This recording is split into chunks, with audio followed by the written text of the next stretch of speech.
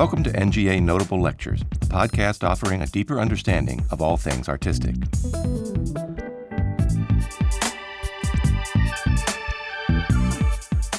In this lecture, recorded on September 20th, 2015, to honor the exhibition Pleasure and Piety, The Art of Joachim Uteval, 1566 to 1638, Arthur K. Wheelock Jr. presents the artist as a master storyteller, virtuoso draftsman, and brilliant colorist.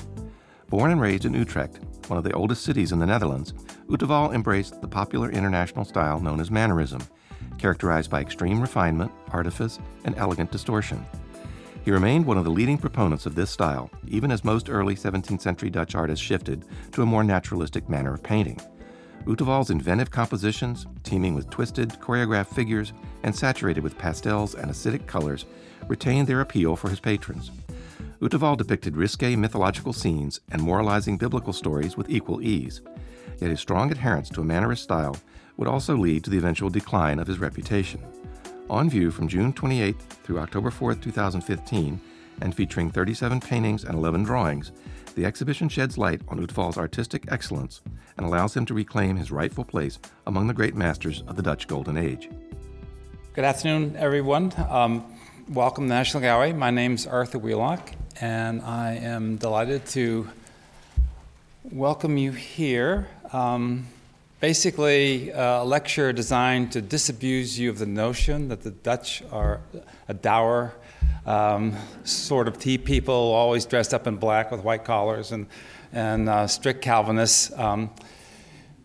Partly true, but not necessarily totally true. And so this artist, Joachim Uteval, I just want to start with a painting that I hope most of you have seen the show, been able to see the show, but you will quickly realize that what we're seeing doesn't look at all like what's the painting actually is like, because the painting is only about this big, a little painting on copper, and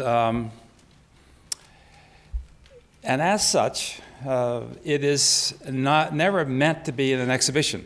It was meant to be in your private quarters. It was meant to be held in your hands, a very private little experience, and one that you could absolutely relish in how sexy this little painting is. It is a very, I find it an incredibly engaging work, and if I had to take one home, it could well be this one. It's kind of one of these things that just kind of evokes what a passionate relationship between this really gorgeous woman who is soft and luscious, has a kind of ivory skin, very smooth skin, and this muscular guy who's been out in the sun, and you can tell he's got ruddy complexion. The way they kind of look at each other, gaze into each other's eyes, where she's got her glass of wine ready for sharing in all sorts of dimensions, pushing aside the bed curtains. I mean, there's very little left to imagination. This is about for him, the guy, the most form-fitting shirt you could ever imagine, going right into his belly button. I mean, it's, and then she's holding him tight. She's clasping him on his butt, and she kind of looks in. I mean, it is a very sensual little thing. It is absolutely, and it was meant to be, absolutely meant to be. Joachim Uteval, who's the artist who painted this painting, wanted you to feel that way. He wanted that kind of passion to be expressed in this painting. And we don't think of Dutch art as having that element. We also don't think of Dutch art as painting gods and goddesses, Mars and Venus, who are the two individuals that we are able to share this moment with. They actually don't know we're watching, but anyhow, it was that becomes an issue for them later in life, actually. Not too much later. But anyway, this is a kind of a painting that Joachim Uteval was painting early in the century. He was painting lots of parties, lots of scenes of people really having a good time. In fact, I don't remember ever at the National Gallery a show that has so many good time moments. It is truly a happy show. Even Saint Sebastian, that's a martyrdom. I've never seen a guy getting, tied up and shot with arrows, looking so happy. He looks great, and the guy who's tying him up also says, "Yeah, give me more of this." It's a very happy show. Everybody's having a good time one way or the other, and they're having a good time at this wedding party.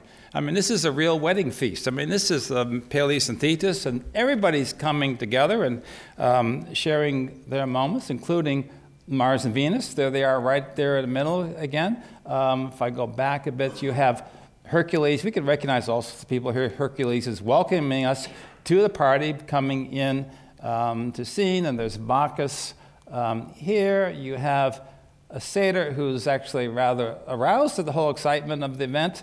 You have somebody here who's been a little bit too much partying, but there is a kind of a feeling of kind of overarching enjoyment of the central pleasures of this wedding party. I mean, what kind of, anybody would want to have a wedding as exciting as this, with everybody nude and, having a good time. To think that this was being painted in the Netherlands is kind of amazing. And as I said, you would certainly think of these guys all dressed up in black and white collars. Well, in fact, the artist who did that was dressed up like that. This is exactly who he was. He was a strict Calvinist. He was a very successful businessman.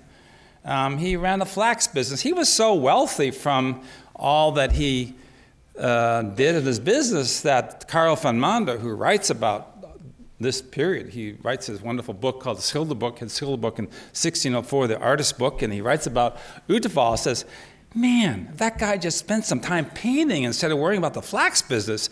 I mean, what kind of amazing wonders could he create?" So he was already seen as somebody, the arts, the goddess of the arts, Minerva should be spending more time with him because he had this amazing ability to make stories, think of the imagination. This is all about what art was about at that time, the imagination. Make you engage yourself into this amazing world that these artists would convey. Think in storytelling, and how do you make these stories seem real to you somehow or other? The emotional, human emotions part of the story. Well, Uteval was on the city council. He was all sorts of religious organizations. I mean, he was all this plus an artist. So just because he dresses like that doesn't mean he necessarily is stiff, obviously. You can tell that from the paintings. But also, if you look at his coat of arms behind him, there's this coat of arms up there.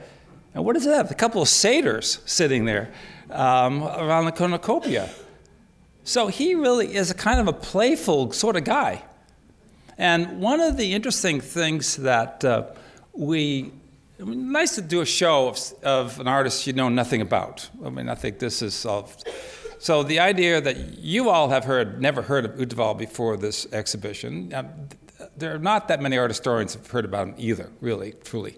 Or we don't know much about him. And we are very fortunate in this show to have worked with colleagues from Utrecht, which is where he came from, the city of Utrecht, Lisbeth Helmes, a wonderful colleague in Houston, James Clifton, where the show's going to go next, and also Anne Lowenthal, who was a great expert on Uteval, and really we all owe her a lot from what she taught us. But we all recognized when we did this show, thought about doing the show, well, gosh, we don't know a whole lot about him. Even Anne Lowenthal doesn't. There are lots of big gaps in our knowledge, but certainly nobody out there in the rest of the world has ever heard of this guy. Can't spell his name, you can't pronounce it, The same with the Dutch. They don't know much more about it than we do. In fact, when the show opened in Utrecht, there were articles in the paper saying, nobody's going to come to Utrecht to see the show. He's better known in America than he is in the Netherlands. That shows you some degree of where he ranks and all this. Anyway, one of the questions that a art critic came to Utrecht and asked, my colleague in Utrecht, Lisbeth, we're concerned about this. So she asked somebody who really thought about the fact that how do you get people to come to a show that for an artist you never heard of? What's going to make them? So they're trying to figure out something to think about. And he came to Utrecht to talk with her about the show. And he said to her, so she'd never looked at this. Why does Utval have, showing himself there ready to be painted, why does he have red paint on the end of his brush?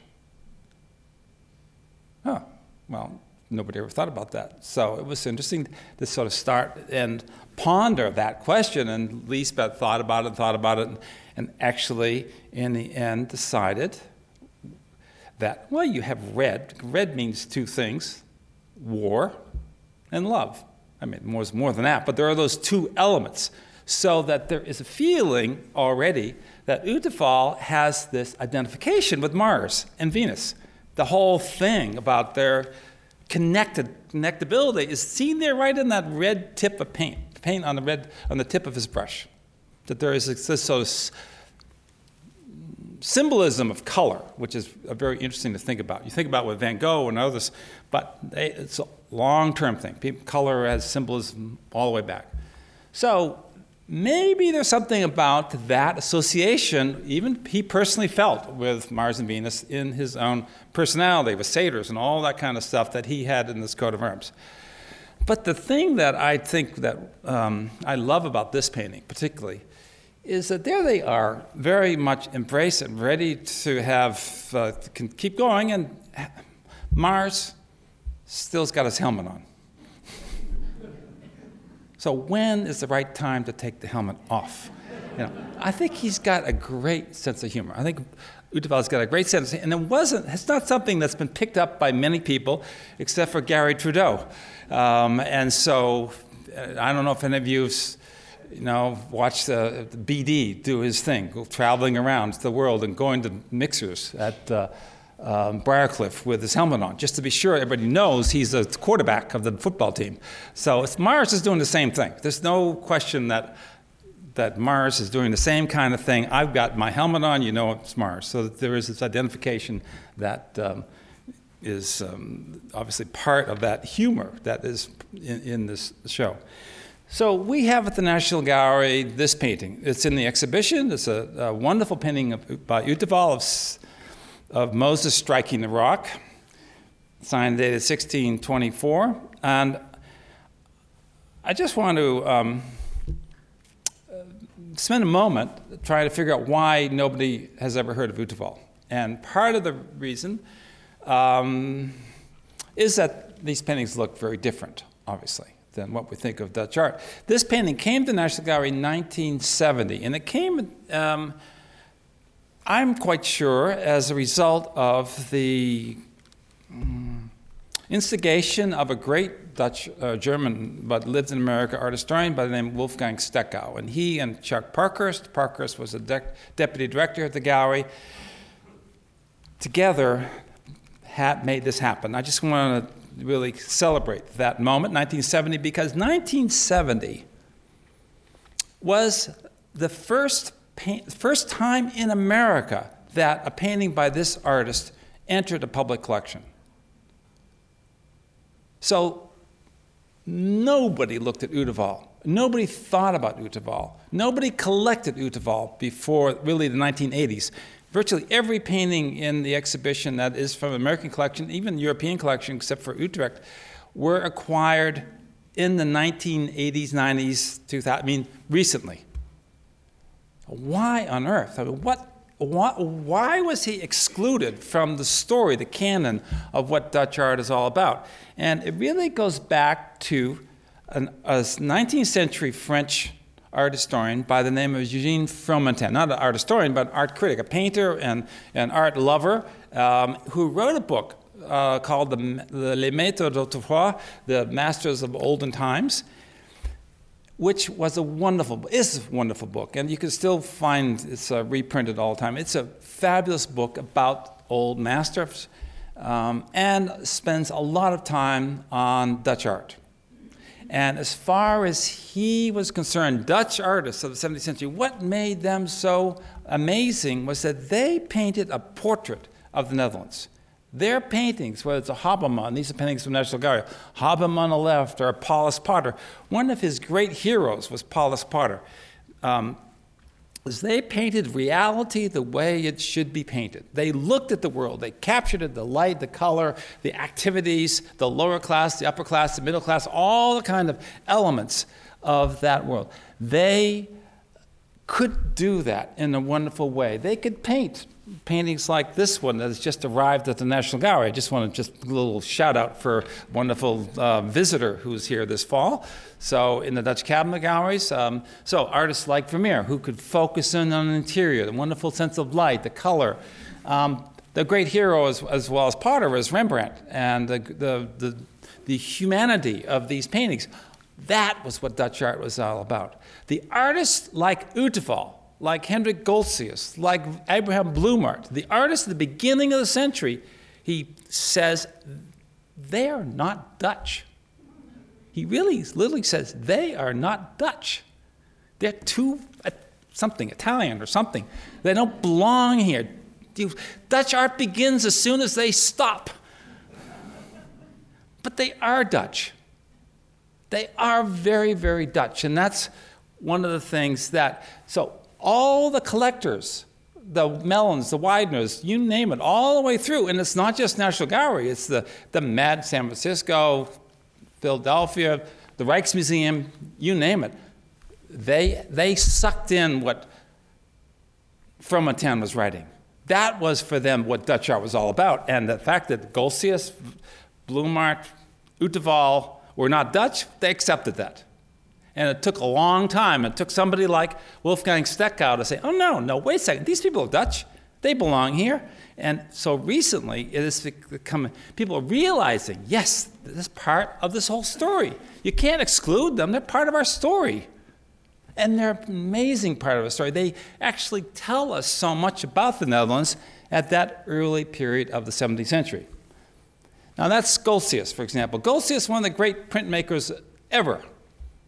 He was in Haarlem. He centered in Haarlem, and so he did gods and goddesses, lots of gods and goddesses.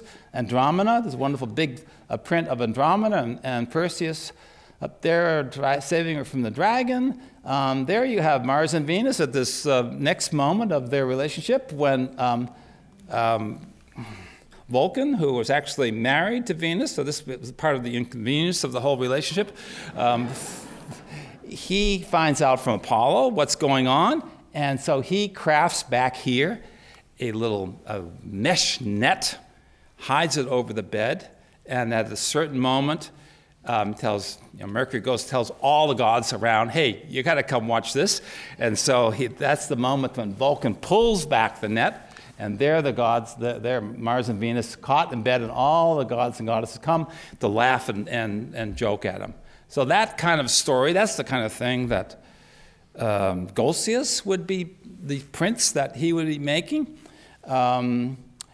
He also illustrated books from that time, and one of the major books, I just want to focus on this a bit, is Ovid's Metamorphoses. Ovid's Metamorphoses tells the stories of the lives of the gods, and all their foibles and all the kind of stories that we'll be looking at, really have their basis in Ovid. And this is a scene that Goltzius engraves of a small little book of Ovid, Metamorphoses. All these were illustrated by artists like Goltzius. And this is the golden age. This is the time before problems occurred. This is a time when people could live in harmony. They could love and joy and reach up to the sky and find fruit and, abundance. And it was a wonderfully, the moment we all dreamed that we could be living in. Imagine, thinking of the imagination. What would that be like? What would that be like? Or Bloemaert, Abraham Bloemaert in Utrecht, exactly the same time as Uteval, painting huge paintings of altarpieces, of the adoration of the shepherds. This painting I show you, but because it is at the National Gallery in Washington, sort of. It is actually in the wonderful painting by Peter Sanderdam on the high altar of a church of St. Jans in 's-Hertogenbosch. So if you go to look at a Dutch interior, see the Sanderdam painting, that painting is on the high altar. It's now in the Louvre. Or prints made in Haarlem. So he's a painter in Utrecht, but he has a lot of compositions made into prints in Goltzius's workshop in Haarlem. So this is the Annunciations of the Shepherds, a print made in Haarlem with Goltzius's workshop. So both Boutevec, Bloemaert and Goltzius have a relationship. Haarlem, Utrecht, they're all kind of intertwined in these two great centers of artistic activity at the beginning of the 17th century. So there's our friend Joachim Uteval again, and there's his wife, and we've talked about him and his coat of arms and his little red paint. And there she is, beautiful, very attractive woman, nice little smile. You don't see that many smiles on Dutch ladies' faces while they're posing for portraits, but there she is, and she has beside her this wonderful little object, and that little object is a balance, exactly the same kind of balance that we have in our Vermeer woman holding a balance. So it's the same thing. And that balance, so the balance is standing in front of a Last Judgment. So it all has to do with balance. How does one conduct one's life? What kind of harmony do you have in your existence? These are the concerns. When somebody has an element like that, it's an object, it has a real function, but it has a symbolic language as well. It tells you something about that person, or about the meaning, or about the implications of that individual and how their worldview. And so the fact that she has, Mrs. Uteval has a balance, says that she's thinking along the same lines of moral rectitude that you find in the Vermeer painting. So we have them there in Utrecht. In Utrecht, this is a map of the Netherlands, and there is Utrecht right there. It's a province. Most of the art we know from the Netherlands is from the province of Holland.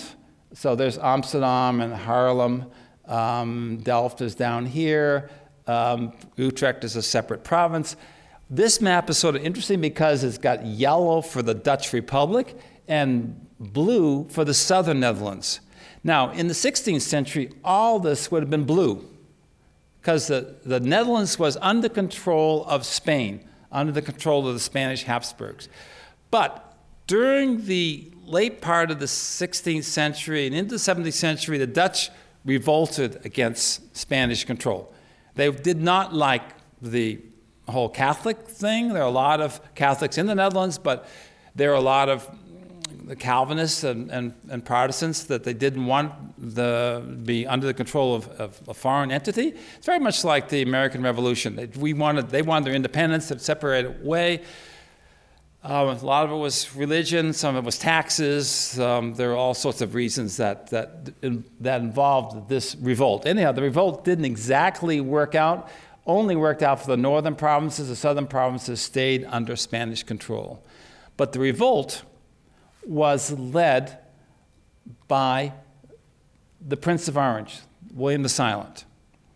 And he was like their George Washington. He kind of united, everybody got behind him, and he was a great leader who was assassinated before, in fact, the Dutch Republic was formed in 1584. His son, Prince Maurits, then became the Prince of Orange. And the time when Uteval was living and working, Prince Maurits was the Prince of Orange.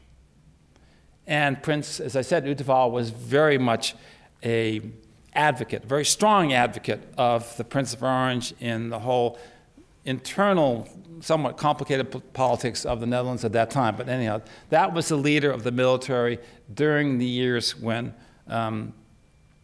Uteval was working. Now, so there's the map of the Netherlands we just looked at, and this is a fascinating map that maybe some of you have seen before in other lectures I've given here.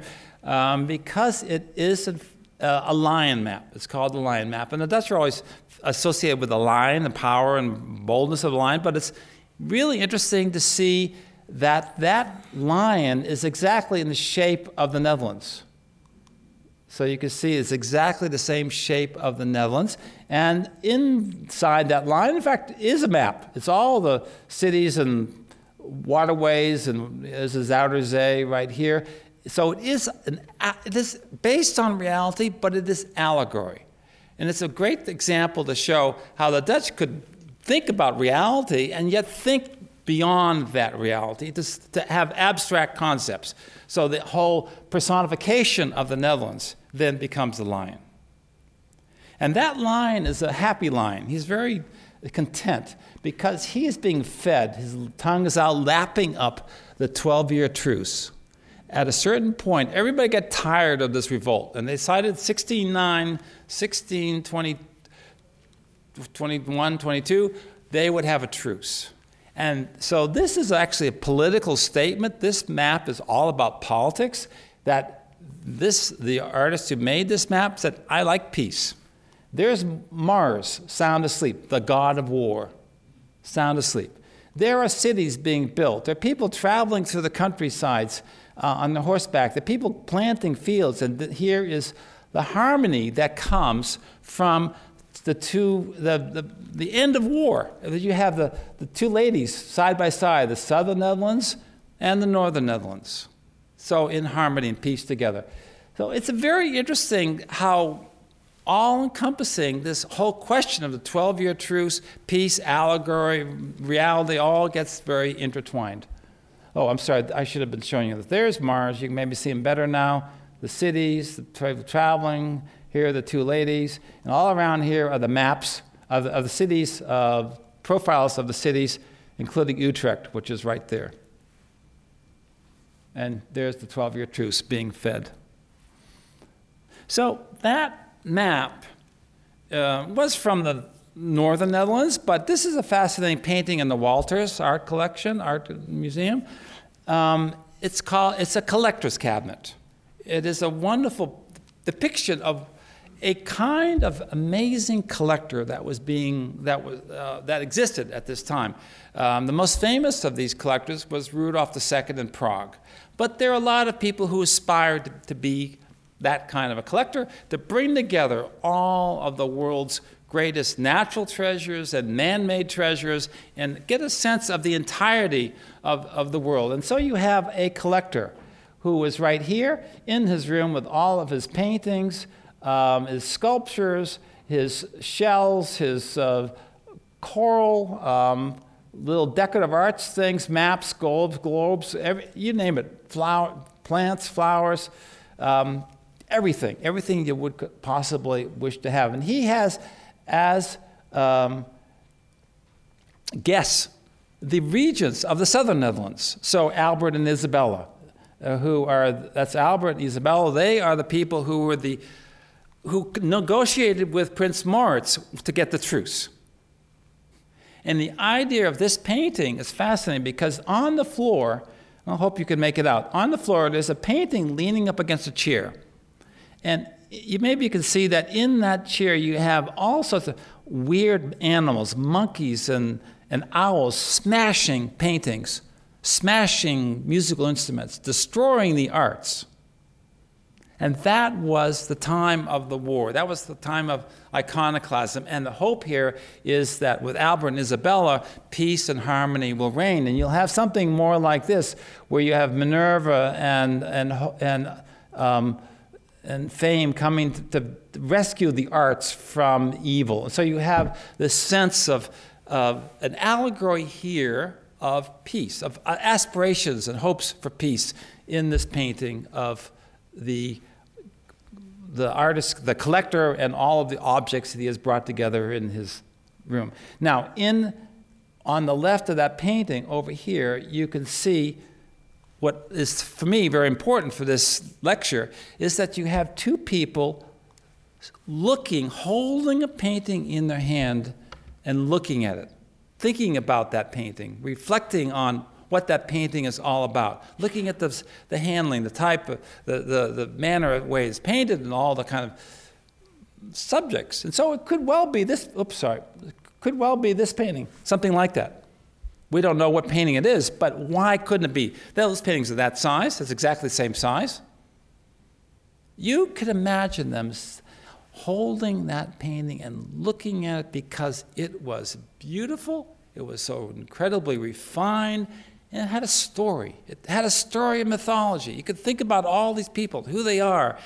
You could incite the imagination to kind of let it go forth, but also learn from these stories. I mean, it could have been this painting, also small. also small. Utaval's painting of the Golden Age.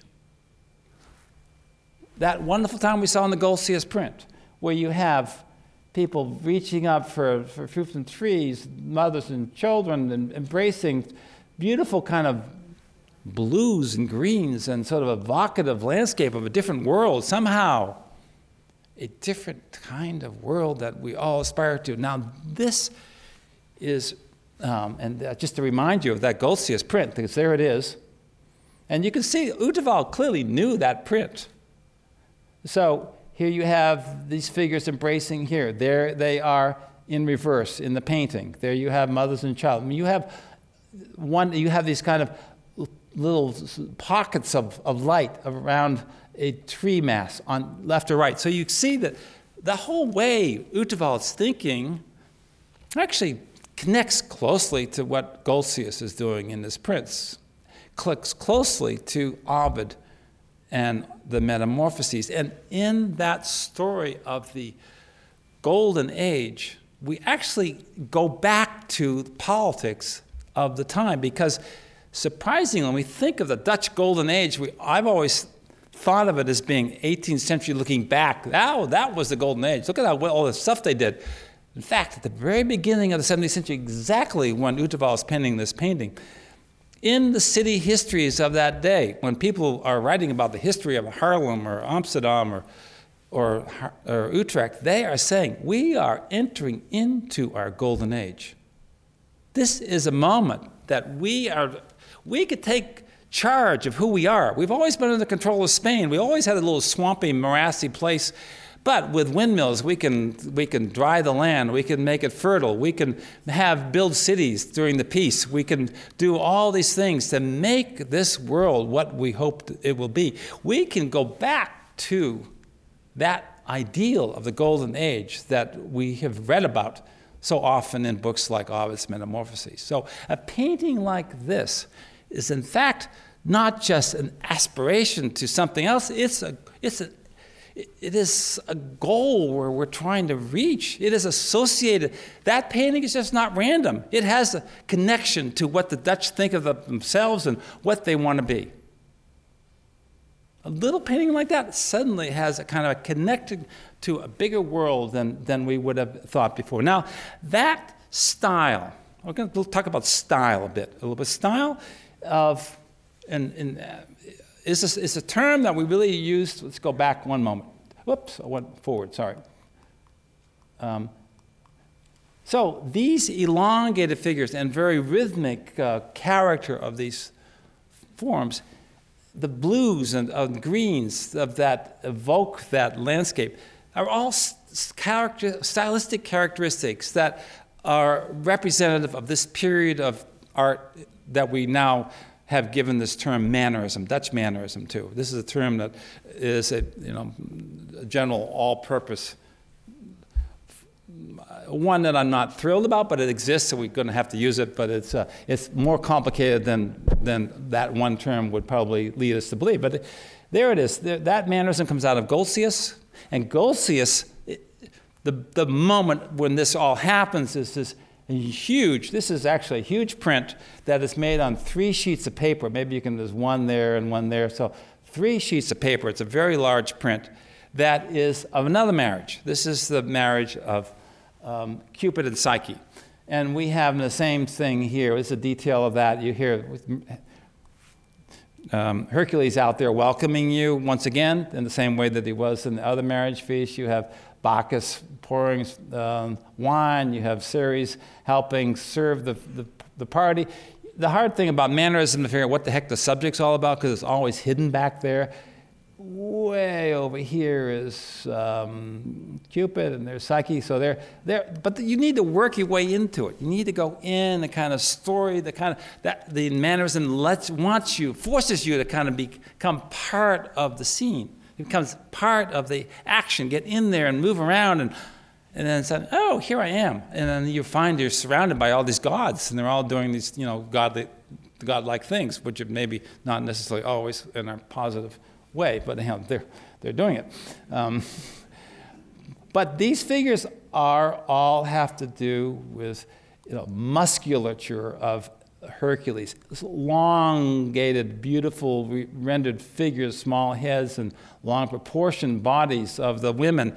That style is something that Goltzius didn't invent himself. He made this print on the basis of a drawing that my friend Carl von Mander, who we've been quoting, he was an art theorist, but he also traveled.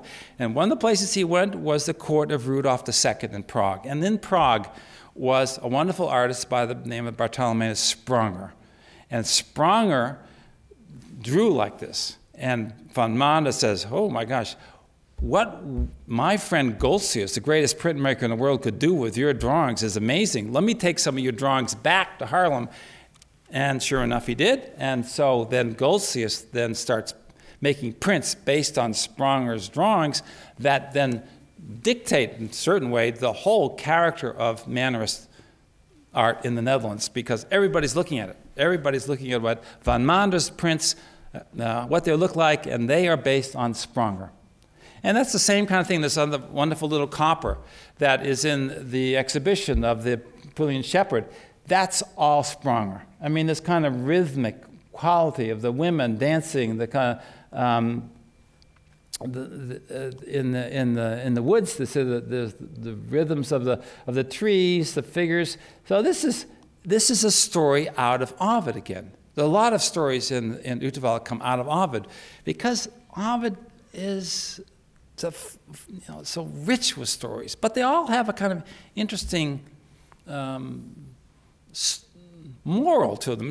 They're always seen, or right? Von Mander writes about this Ovid moralisé. What does the moral of these stories mean? So here you have these nymphs out dancing around in the forest, having a great old time, and then this shepherd, this really dumb shepherd, comes by.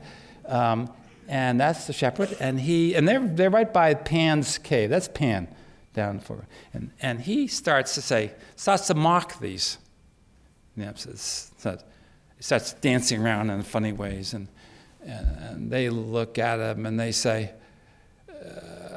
they try to dance for bed, and he keeps mocking them, and they get a little pissed, and they say, it's just a shepherd, isn't it? Okay, well, so let's deal with that one. So they change him into an olive tree. And you can see this is the moment. Then the leaves, branches are sprouting from his hair. And so this is this moment of transformation. The Mannerists love transformation, changing from one character to another, and these stories. But this was the moral of this, was that you don't make fun of people more important than you, at least not when they can hear you. But anyway, so there is a kind of moral. So there are these little messages that are often conveyed in these paintings. But the allegory, I want to keep on the allegory side, because this is really at the core of what I want to try to talk about today, is the way these paintings relate to the Dutch world of the 17th century in which Uterwald lived. So we've seen the line map down here. And in the exhibition are 4 wonderful drawings that are all about the story of the Dutch Revolt. And there are 4 out of I think 12. But they were actually drawings meant for stained glass windows. So they were a large commission for the story. And in that, so of the images that we have in the show, we have allegorical figures representing all of the issues that were part of the Dutch Revolt. And here you have the Dutch maiden. So the Netherlands becomes this young lady who's being accosted by persecution and a Catholic bishop. So Spanish thing. There you have the leader of the Spanish forces, the Duke of Alva, stomping on the Dutch maiden. Whoops. And here, then in the sequence, you have Prince Moritz, the Prince of Orange, coming to the rescue of the Dutch maiden. And here you have the reconciliation of the North and the South, the 2 maidens. And that's exactly what we have in the lion map down there. So it's a fascinating thing that you have this whole story of the reasons for the revolt, the kind of issues, the salvation and the reconciliation happened. This was done in 1612, so this was during the 12-year truce, so it was before it ended, but this is aspiration of what would happen, all tied into this political world.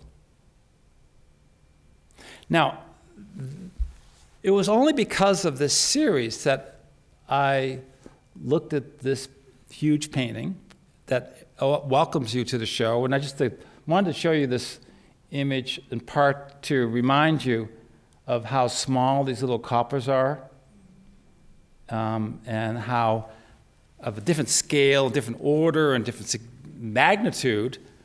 The fact that Uterwaal could paint so well both scales is one of the amazing things that I think we can walk away from the show thinking about. Anyhow, so I was thinking about this incredible painting from the Louvre. This is from the Louvre. And this is all about the imagination. Of course, this is one you can, because of its scale, partly, you can sort of envision this beautiful woman who is chained up to this cliff amidst all of these skeleton shells down here, not having a good day. She's been put there because her mother bragged that she was the most beautiful woman in the world, and the Nereids didn't like that, and so that if you're going to kind of get back in good with the gods, then you've got to sacrifice your beautiful young daughter, Andromeda. So she does. And then you have, up above, Perseus is out for a Sunday stroll or Sunday ride, cruising across the landscape in his Pegasus, and his favorite flying horse, and looks down and sees the sculpture up there against the cliff, and then he notices tears on her cheeks and wind blowing through her hair, and he says, "Oh my gosh, that's a real woman." And so then he springs into action and charges down to slay the terrible dragon, as she looks up with this savior coming down. It's all pretty exciting, but you can engage, you can imagine yourself being drawn into this whole thing. And then you can also see Perseus seeing that she is actually standing on a pretty sexy shell. And so this evocative conch shell that suggests that there is more than just external beauty to this woman. There's a lot of potential for a Mars-Venus type relationship going on. They do get married, and it's also a very positive kind of thing. But if you think of this beyond that story, out of mythology, and then put it back into the context of the Dutch Republic, you can see this as being the Dutch maiden, Prince Maurits, and Spain.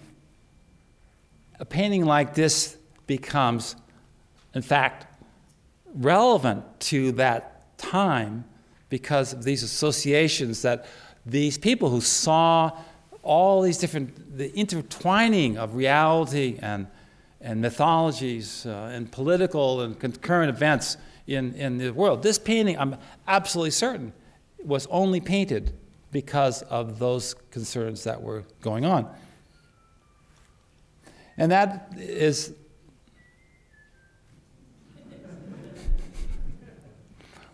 maybe it was Perseus, I'm not sure. So it's interesting also to look at her pose with her arm up above her head like that, and look at the Goltzius print, so to see that there is thought, that the connections to that Goltzius print in the way Uterwaal has posed Andromeda.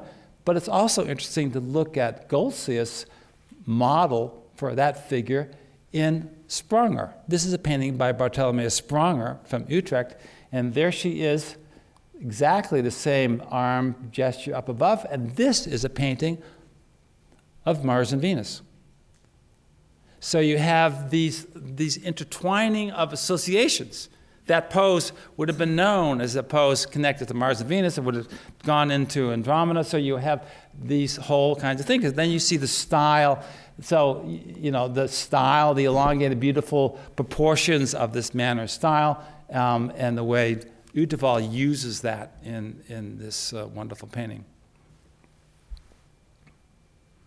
The other thing that I don't have probably many opportunities in this lecture to get to this point, but I do want to emphasize it, that while these figures have these beautiful proportions, there is an element in this show which is I find so fascinating, that there is incredible reality to elements of his compositions. The shells, and you can see in the still life elements in various paintings, the bread and the cheese and the baskets, they're all the things that Fromentin liked about Dutch art are there. It's just that when you're doing mannerism, when you're doing mythologies, this style is the style in which you do mythologies. It's the style in which you do times of the past that are different, that are ones to teach you lessons. It's not an overarching style for that whole period. It is specific to certain types of paintings, the ones we're looking at today, that I think is, to me, been fascinating to learn about as I learn about this artist. So we go back to this wonderful painting of from the Clark Art Institute in Williamstown, where you have the wedding of Peleus and Thetis. We've looked at that before, and there everybody gets invited to the party. It is a big blast. Everybody's come.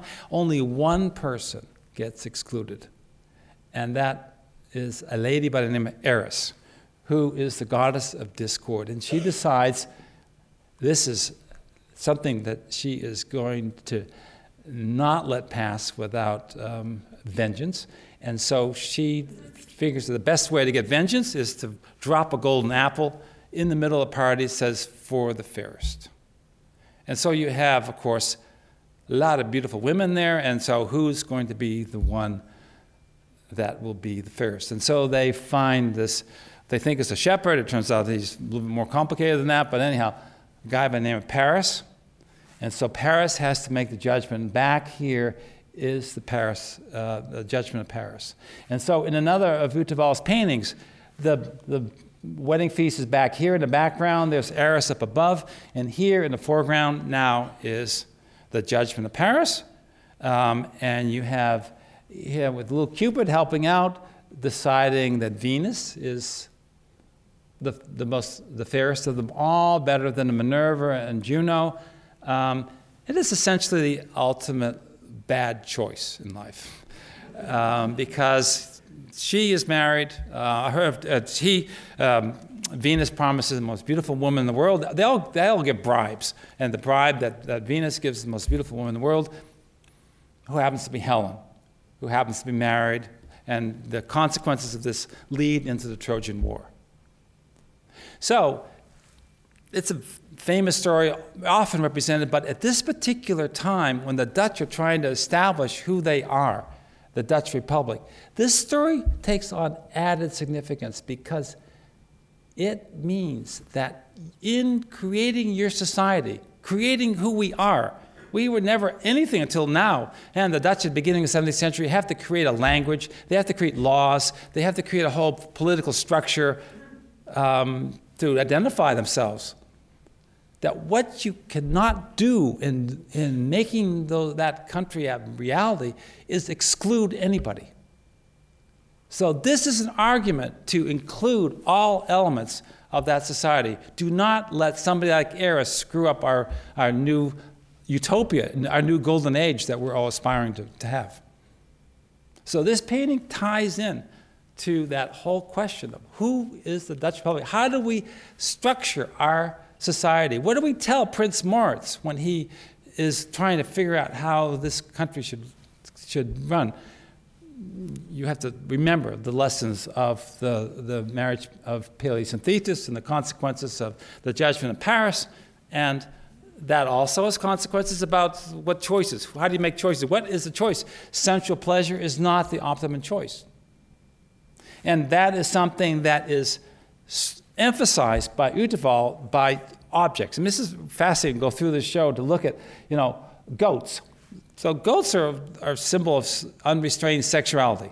And they're all over right there, as is the conch shell. Why on earth would you have a conch shell in the middle of this wooded area except to have its sexual implications of its shape and color and all of the elements that emphasize the sexuality, sensuality of the decision, the reasons, the underlying reasons for that decision being made.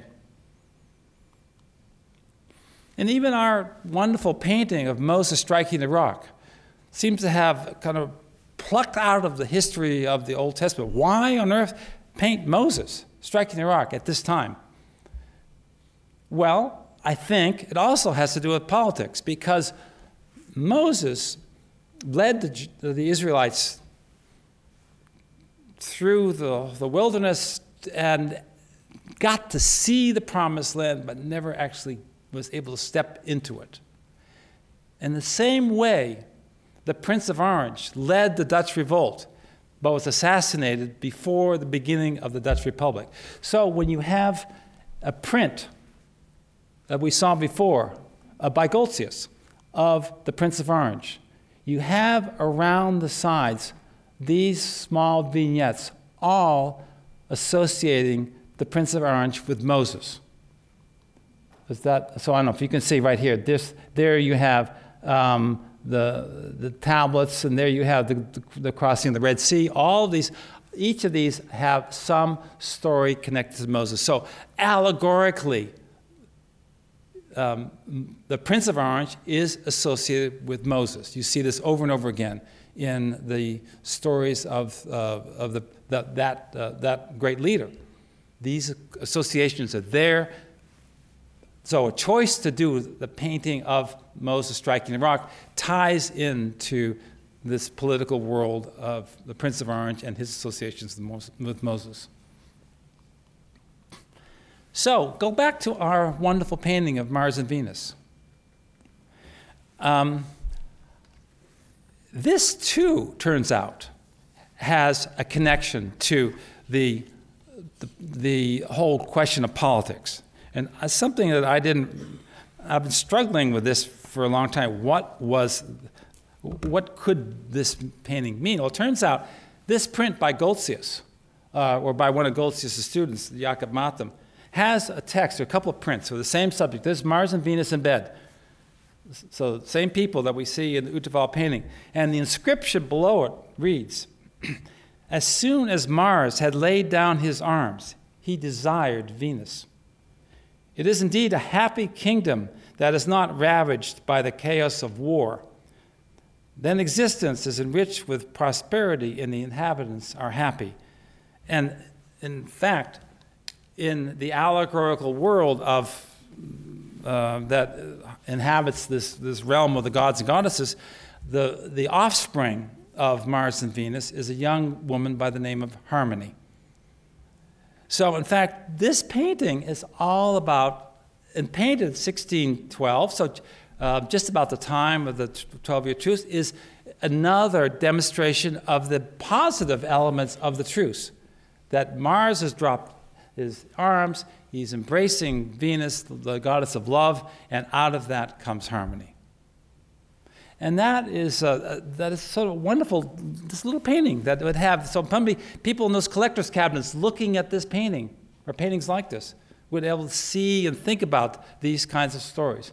Now, that may explain why Mars and Venus are right here in the middle of this wedding feast.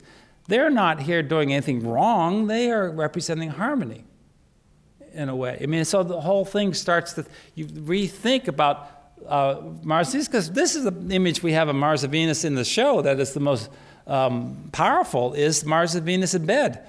And the whole very incredibly sexual kind of painting that is an image that has been actually, interestingly, hidden from public.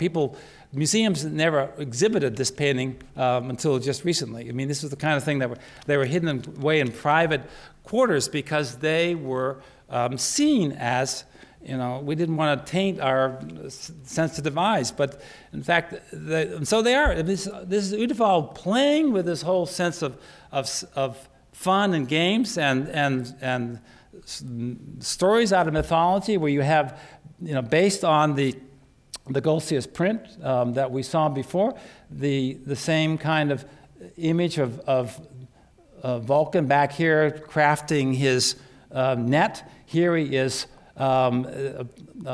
Apollo has seen him. Mercury has told all the gods to come around and see what's going to happen. And here we had a moment Vulcan's pulling back the net, and we have them being exposed to bed. I must say, Venus looks utterly bored by the whole thing. I never quite understand this, but it's just like, not again, kind of, not sure. But anyhow, where'd all these people come in the bedroom? But anyhow, it's all there to make fun of them. This is sort of interesting because Van Mander writes about this. He writes about these paintings, and they are collected by people Van Mander knows. They are major collectors. They are interested in decorative arts, and I have a feeling that these small, delicate things are very much in the mentality of people working in and collecting and making decorative arts, sculptures and things. That he writes about this explicitly. He says this is a warning that you should lead an upright life, an untainted life, because the gods will always see what you've been doing, and it'll be exposed to the world. So in fact, this had it was not a political warning, a political concern, but it had a moral, how one behaves. And I want to go back to Mrs. Utvaldt, because that's exactly the other message that comes out of this incredible world of the Utvaldts living in Utrecht at this time, that there is the sense of the moral kind of code that underlies everything else. That is part of what this is all about. This is the underlying element. But it doesn't mean that you can't enjoy the stories. Doesn't mean that you can't enjoy the imaginative evocativeness of these stories, or the kind of humor of them, the kind of laughing at situations. This is all part of the incredible balancing act that this great artist, Joachim Utvaldt, manages to pull together in his works, that I think we can enjoy in this quite remarkable exhibition. So thank you all very much.